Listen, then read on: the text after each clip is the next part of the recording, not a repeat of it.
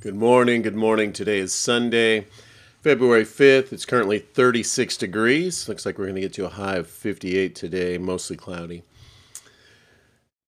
And let's pray and we'll get into our lesson. Heavenly Father, we just thank you for this day.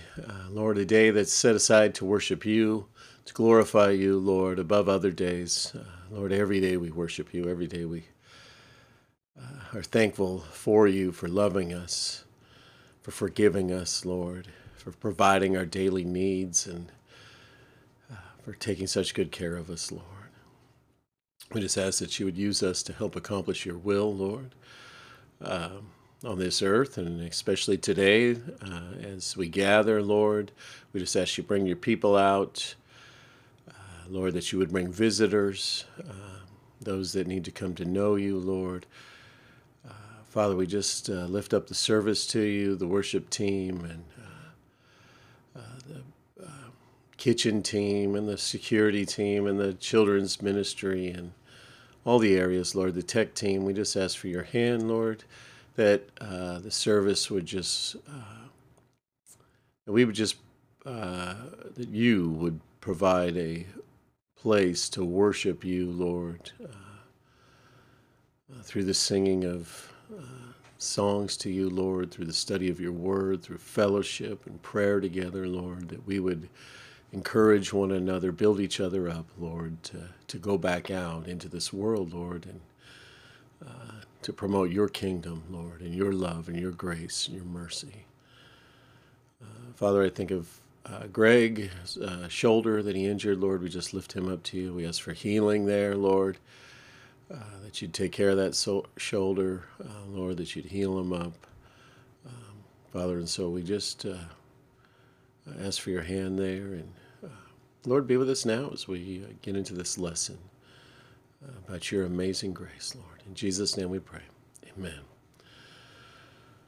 Okay, humility and grace. And we have 1 Peter chapter 5.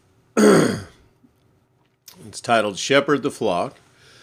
So I exhort the elders among you as a fellow elder, and witness of the sufferings of Christ, as well as a partaker in the glory that is going to be revealed. Shepherd the flock of God that is among you, exercising oversight, not under compulsion, but willingly, as God would have you, not for a shameful gain, but eagerly, not domineering over those in your charge, but being examples to the flock.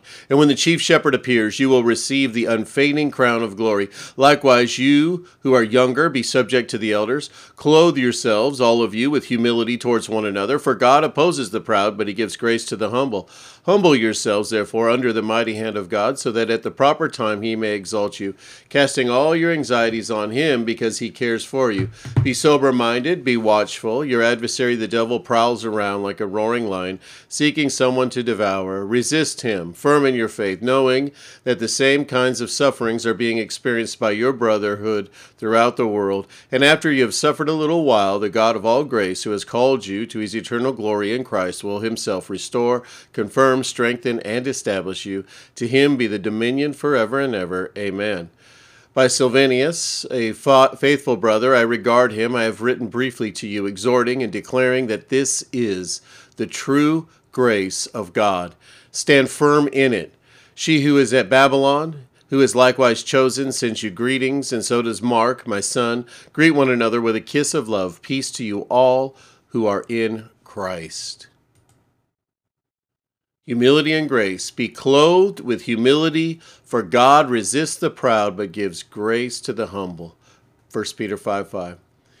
We have considered that humility and faith must be developing within our lives if we are going to grow in grace. Let's take a few days to reconsider both, looking first at humility. God resists the proud, but gives grace to the humble. Pride leads the list of things that God despises.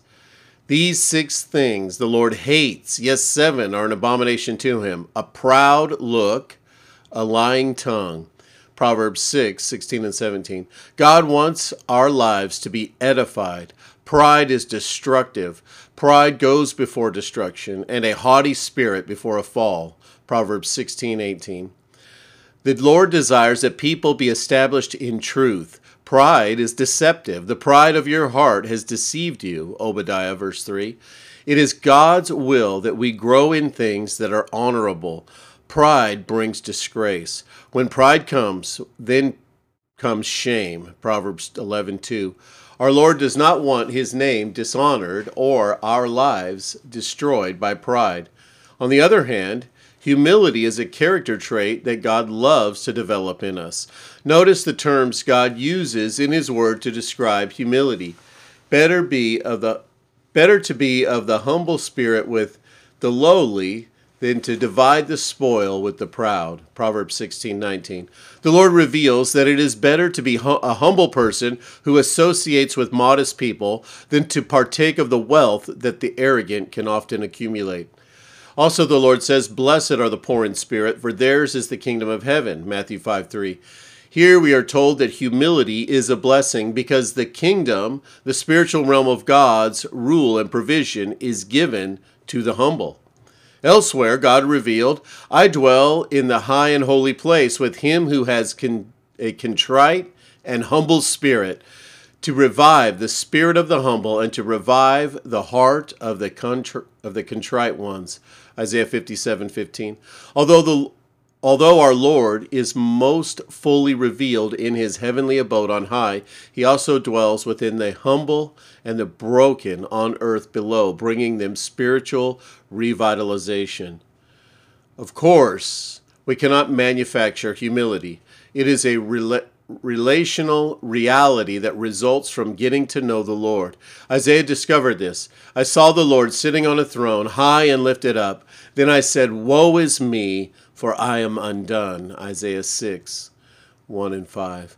When the Lord was revealed in all his glory, Isaiah responded in profound humility. This can happen in our lives as we get into the scriptures,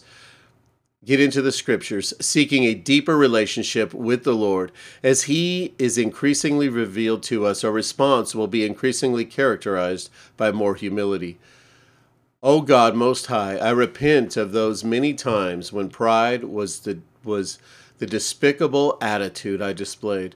Lord, teach me to despise pride as you do. Stir in my heart a growing appreciation of humility. I desire to be clothed with humility. I humbly seek you afresh that I might live by the grace of the Lord Jesus Christ.